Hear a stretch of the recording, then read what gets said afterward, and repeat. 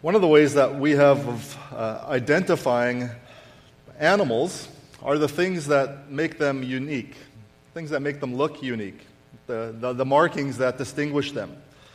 And I know our youngest sons are getting into this, especially our youngest one now, looking at books and looking at animals and starting to distinguish those animals from each other. For instance, they're able to tell a panther apart from tigers and leopards by their fur. All of them are cats, but we all know that panthers have black fur, and tigers have stripes, and leopards have spots. That's the way to tell them apart. If it wasn't for that, they'd look relatively the same. They're all cats.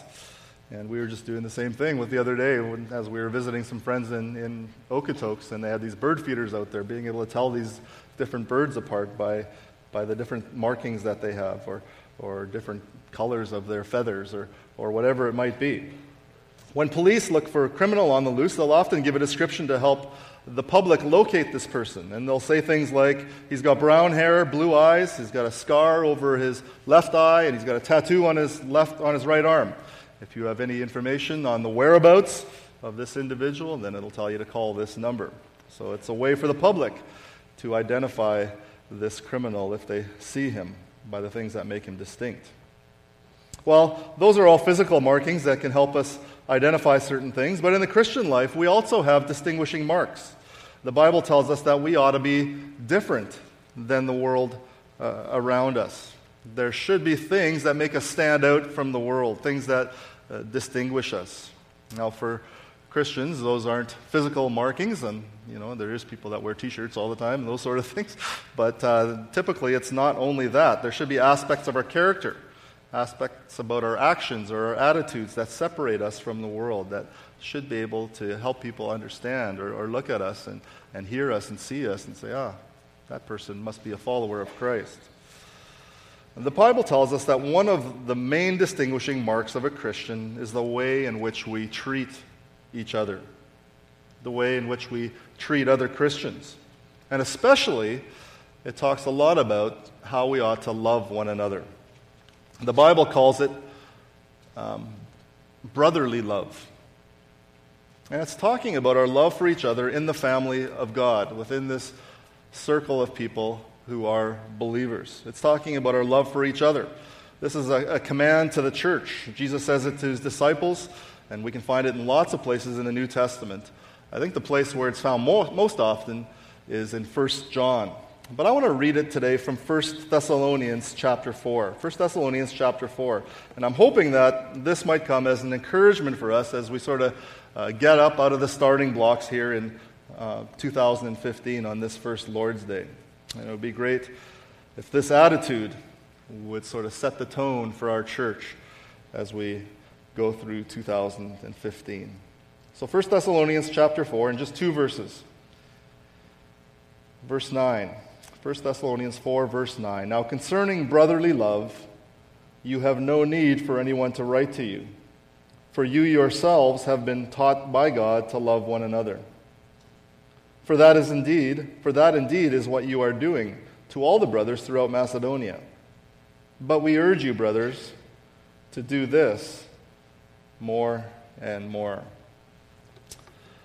When I looked at Paul's words, those words that say you have no need for anyone to write to you to love one another, I thought he gets it exactly right. The fact that we are to love one another, we all know this. We all assume this is what Christians are supposed to be like. This is one of the basics. But from time to time, I think it's always good to be reminded of the basics, isn't it? And so I thought it'd be good to get a reminder at the beginning of the year from God to be the kind of church where we treat each other with an attitude of love and of grace and of forgiveness and of encouragement, of care, of kindness. Now, I know in our church, we have a great church. I know you're already doing this. But like Paul, I want to urge you to do it more and more. It's not that we aren't doing it already, but we could still be doing more. How we love each other is one of our distinguishing marks as Christians. And here's why. Number one, brotherly love is an important part of our new identity in Christ. Brotherly love is an important part of our new identity in Christ.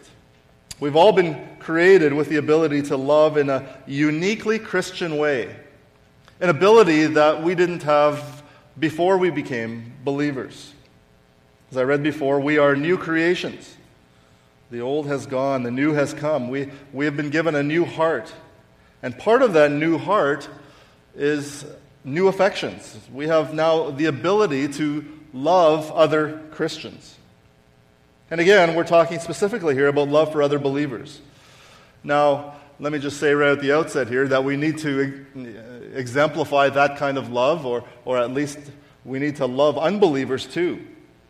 If you go back just one chapter to 1 Thessalonians 3, verse 12, it says, "May the Lord cause you to increase and abound in love for one another," there's that again, "and for all people." So he separates them. You need to love one another, and you need to have love for all people, just as we also do for you. And so we need to love unbelievers, but the primary direction of our love should be towards our fellow Christians. That's really what it says there. When it says brotherly love, and back in chapter 4, verse 9, those are two words in English, but it's just one word in the original language. It's the word that you will recognize. It's a familiar word, the word Philadelphia. You know that word from the American city, which interestingly enough is nicknamed the city of brotherly love. Every time that word is used in the New Testament, it always means sort of a horizontal love. It means love to a fellow Christian. And so when Paul says, "Now as to love for the brethren," in verse 9, he means our love for our brothers and sisters in the church. Now, back in that culture, that word was used. It was mainly meant as an attachment to one's blood relatives. An attachment to one's blood relatives. But the early Christians took that word and they extended it to mean the church. So they took it from a blood relative word to a sort of religious family word, because we're all a spiritual family, right? We learned about that last week. We're all God's children. We're the family of God. We've been adopted into God's family. So it's about brotherly or sisterly love among the family. And by virtue of you being saved into God's family, you now have the ability to love other Christians. And so we talked about Galatians 5 with the children. The first characteristic of the fruit of the Spirit is love. Love, joy, peace, and on it goes.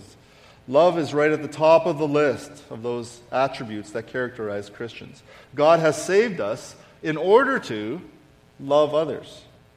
And so really none of us can say, you can't look across the room and say that Christian over there is unlovable. That's impossible. When you became a follower of Christ, you were given a new capacity to love other believers in a supernatural sort of way, even though you don't have maybe those same affinities.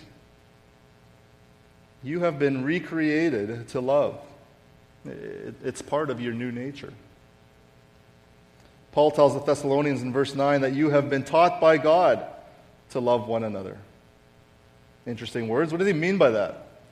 Well, for the most part, you just need to know that these are Gentile Christians in Thessalonica.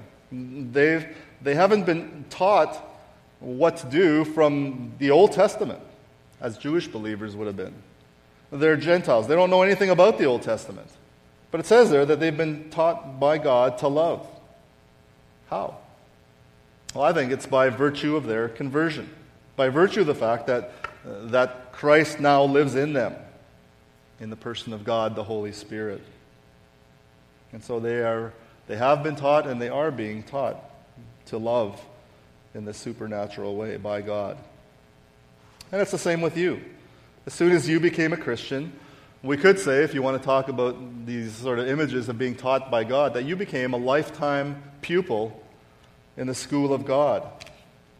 You were taught by God. We conduct ourselves according to our new identity. We try to live out what God has given us now the ability to do. As a church, it's part of our collective new identity to love each other. And so when you became a believer, when you became a Christian, along with all the benefits of becoming a believer, the fact that you got eternal life, the fact that you have the Holy Spirit now living in you, you also received a brand new set of affections. Before Christ, our affections were directed in worldly kinds of pursuits, where we had, for one example, we had the kind of love that always expects something back. It was a self-motivated kind of love. But now those affections are redirected towards God and His people. And instead of being self-centered, they become others-centered. The Apostle John makes it real clear when he writes over and over again in 1 John to love one another. And he says there that this love comes from God. In chapter 4, verse 19, he says, "We love because God first loved us." We have the ability to love not on our own. We didn't have it before. But now we love because God first set His love on us. And he says if someone says, "I love God," and hates his brother, he's a liar. So you can't say again that person over there is unlovable. That would be lying. John is saying that being unloving toward a brother and sister in any way is not consistent with who God is, and who a Christian indwelled by God, taught by God, who a Christian ought to be. It doesn't make sense to be a Christian and yet say, "I don't love that brother or sister in the Lord." Now, as we say that, we have to remember that I don't think Paul here is saying that this is going to be easy. There's going to be a constant conflict in your affections. Even though we have a new nature and a new heart, we all know that we still live at war with our old selves. There's a constant battle in our affections. That's what John's talking about. Hatred comes from our old nature. In 1 John 2, he says we should not love the world. Again, that's part of our old nature.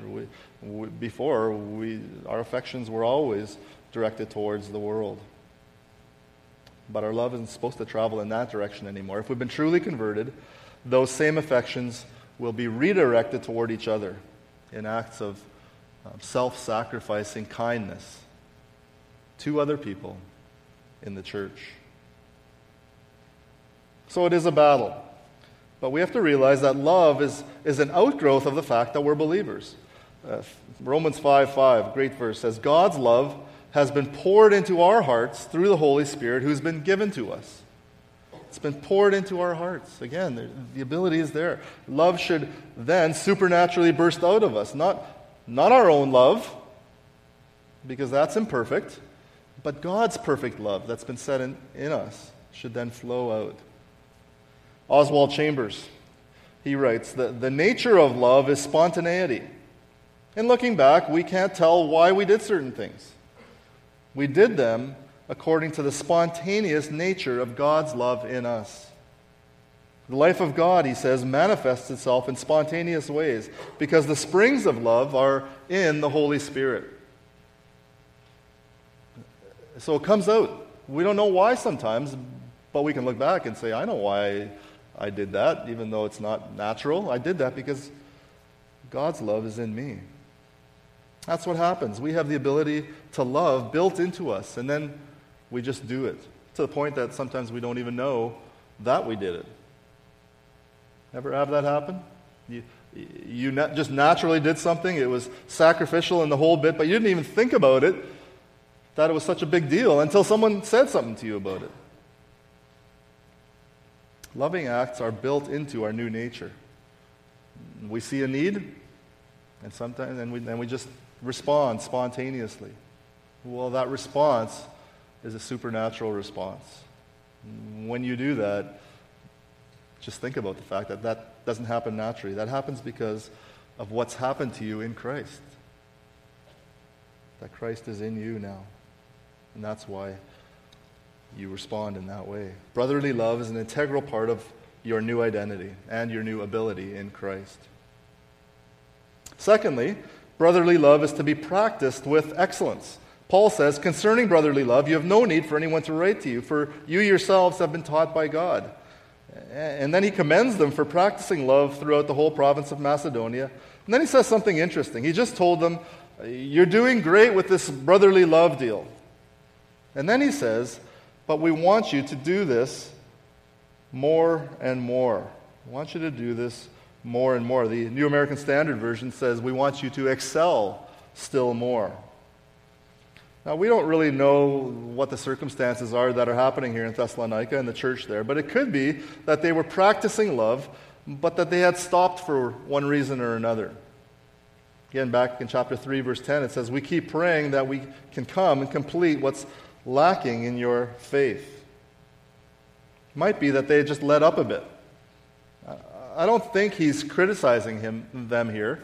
In fact, 1 Thessalonians is probably one of his most encouraging letters, unlike 1 Corinthians, which we studied quite a bit last year.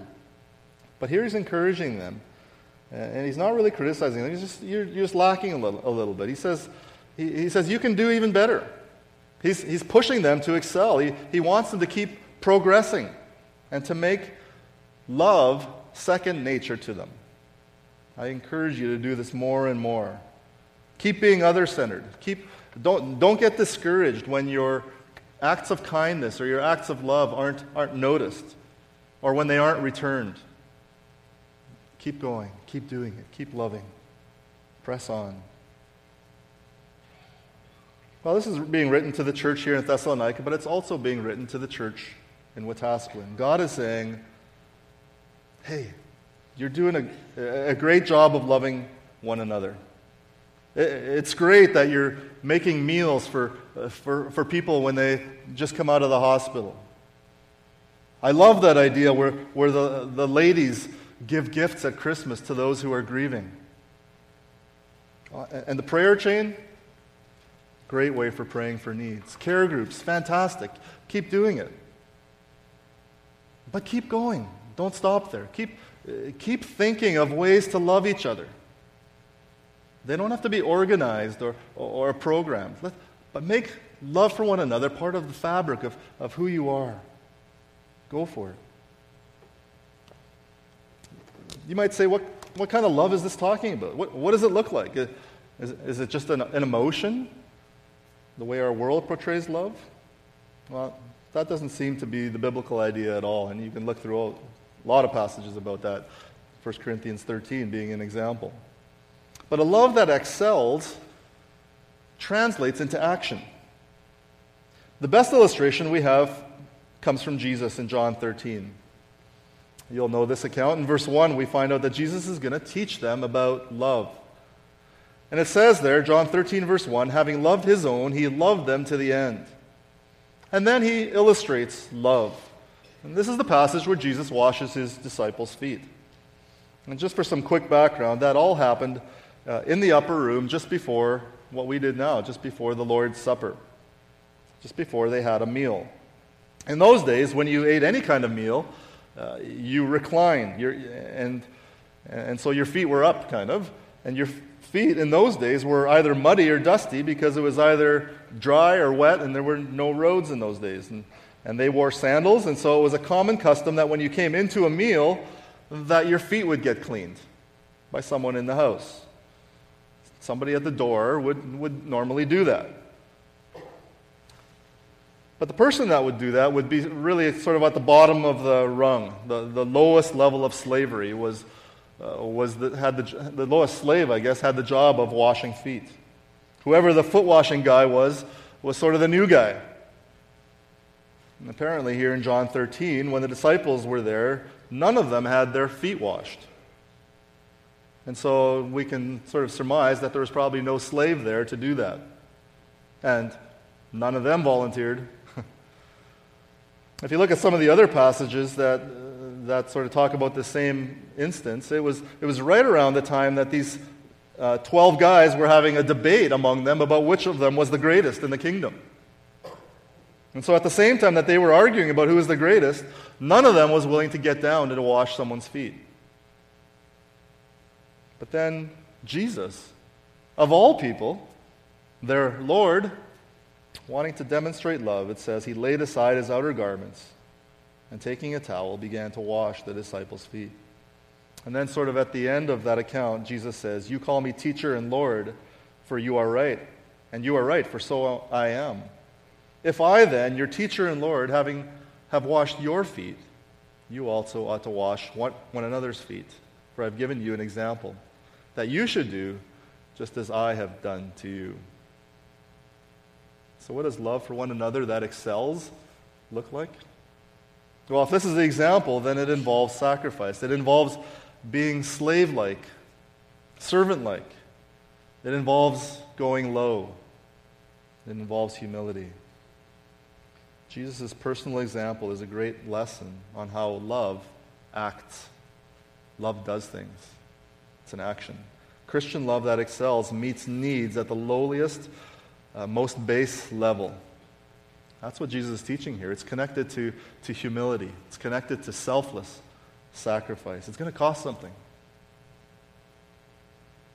So the biblical definition of love within the church is meeting a person at the level of their need, no matter how humbling it might be. It's the kind of love that will give over and over again with no concern for a return, for reciprocation. And that brings us to the final point of why brotherly love is a distinguishing mark of the Christian. It's actually here a bonus outcome, an unexpected outcome. Christian love is a way to make ourselves known to the world. So as we keep sort of tracking what it means to love one another, it's interesting that it starts having an effect even outside of our circles. It is a love for one another inside the church, but it has an outside sort of benefit.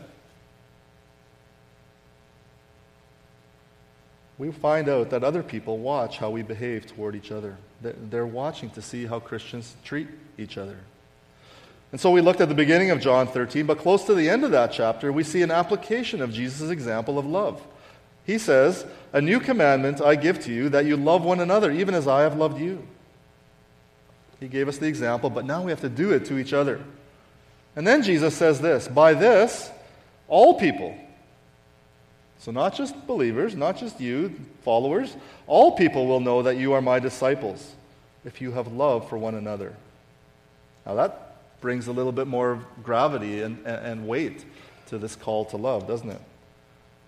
The way they will know that we follow Christ is how we treat each other. Remember those distinguishing marks we talked about at the beginning?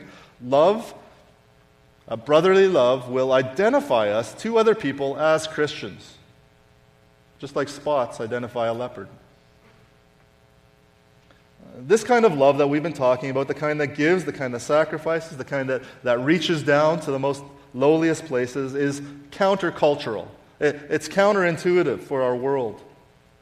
The kind of love that we see in our culture is self-absorbed. It's a love that constantly takes but rarely gives. And if it does give, it always expects something in return. Christian love is the opposite of that. And Christian love is the kind of love that not only sets us apart from the world, it actually makes the world now take notice.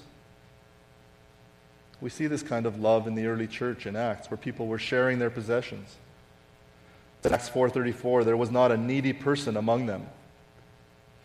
And a little later, around 200 AD, there was a writer by the name of Tertullian who quoted a non-Christian that wrote, "Behold how those Christians love one another." It was a mark of the early church, and any observer could see it right away. It was this sort of love in action that had an impact on the world this year.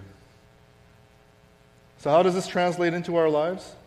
Is it possible for us to treat each other in a way where God might even use our God-empowered love to open other people's eyes to the gospel? If so, how can it happen? Well, when I was looking at those last verses in John 13, where Jesus says, "By this all men will know you are my disciples if you have love for one another," it brought up a question. How can we love each other so that the world sees it? When do people that aren't believers see how we act around each other? When do they do that? How will they ever notice that we love one another? Well, here's one thing that came to me, fairly obvious, is that this can't just happen on Sunday morning at church. Sure, non-Christians come into our church here and there, and we're glad that God brings them in, and we want to be faithful to to present the gospel to them, but we were not meant to only be together on the Lord's Day. The early church in Acts, it says, were continually devoting themselves to teaching and to fellowship and breaking bread and prayer. That's Acts 2:42, and in Acts 2:46 it says that this was happening day by day. Sometimes we think we've done our spiritual duty for the week if we've just gone to church on Sunday. Well, I hope that's not your perspective of what the church should be.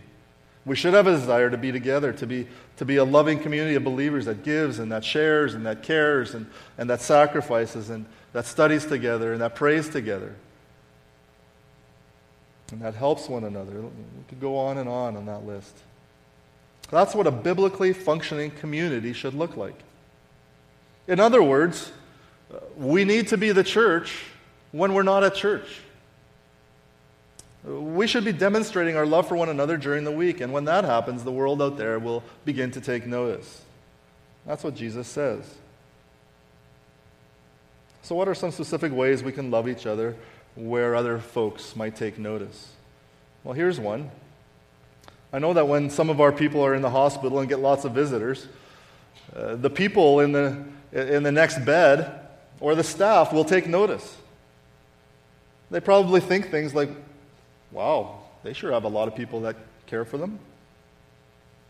Listen, most people out there don't have that kind of a care network.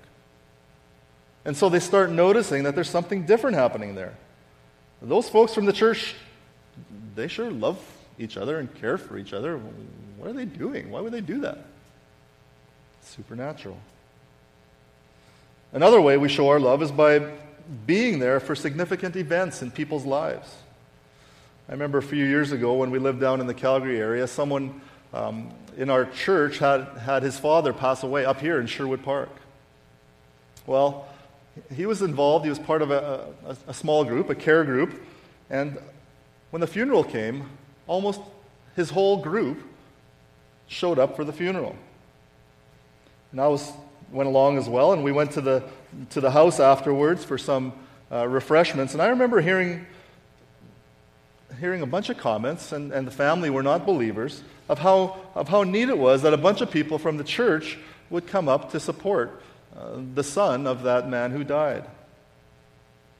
They will know we are Christians by your love. Show your love by being there for significant events in one another's lives. While there are lots more examples of things we can do for each other that will witness to the world, I'm just sort of scratching the surface here, but that's the sort of meat and potato stuff that we're talking about here, going out of our way to meet people's needs. And not only does that fulfill our mandate to love one another, but a byproduct of all this is that the unchurched start to take notice. I mentioned the early church in Acts 2. Well, after it says that they were together from day by day and were meeting needs and sharing possessions and eating together, the last sentence of chapter 2 says, "And the Lord added to their number day by day those who were being saved." All they were doing was loving one another. And the Lord used that to attract people to the church. We have to give them the gospel at some point. We have to use words. But that might be their initial sort of interest in the church, and the Lord might use that in people's hearts. Our role is to love each other, but God could take those things to add people to His church. Well, how could we love one another in 2015 as we close here? The first thing I'd suggest is that we need to be involved with one another. And so, as we talk about this Christian brotherly love, here are some questions you should ask yourself on how you're doing. Do you honestly care about other believers? Very basic question. Or would you be more characterized by being unconcerned or indifferent? Ask yourself that. How do you respond to opportunities that you have to give of your time and your talents? Do you see other people's needs when they come up? Do you see that as, oh, they deserve that? That's their own fault. That's something they brought upon themselves. It's not my concern. Or does it give you joy when you come across a person or a ministry in need and you're able to provide money or time or your talent or skill, any skill or a listening ear? Are you willing to give yourself away to people? How about in your relationships within the church? Are you willing to admit when you've wronged someone? Or are you willing to forgive someone when you were wronged? And again, here we just have to look at what Christ did for us and then ask ourselves, how could we do any less? If there's something that's hindering your fellowship with someone, fix it.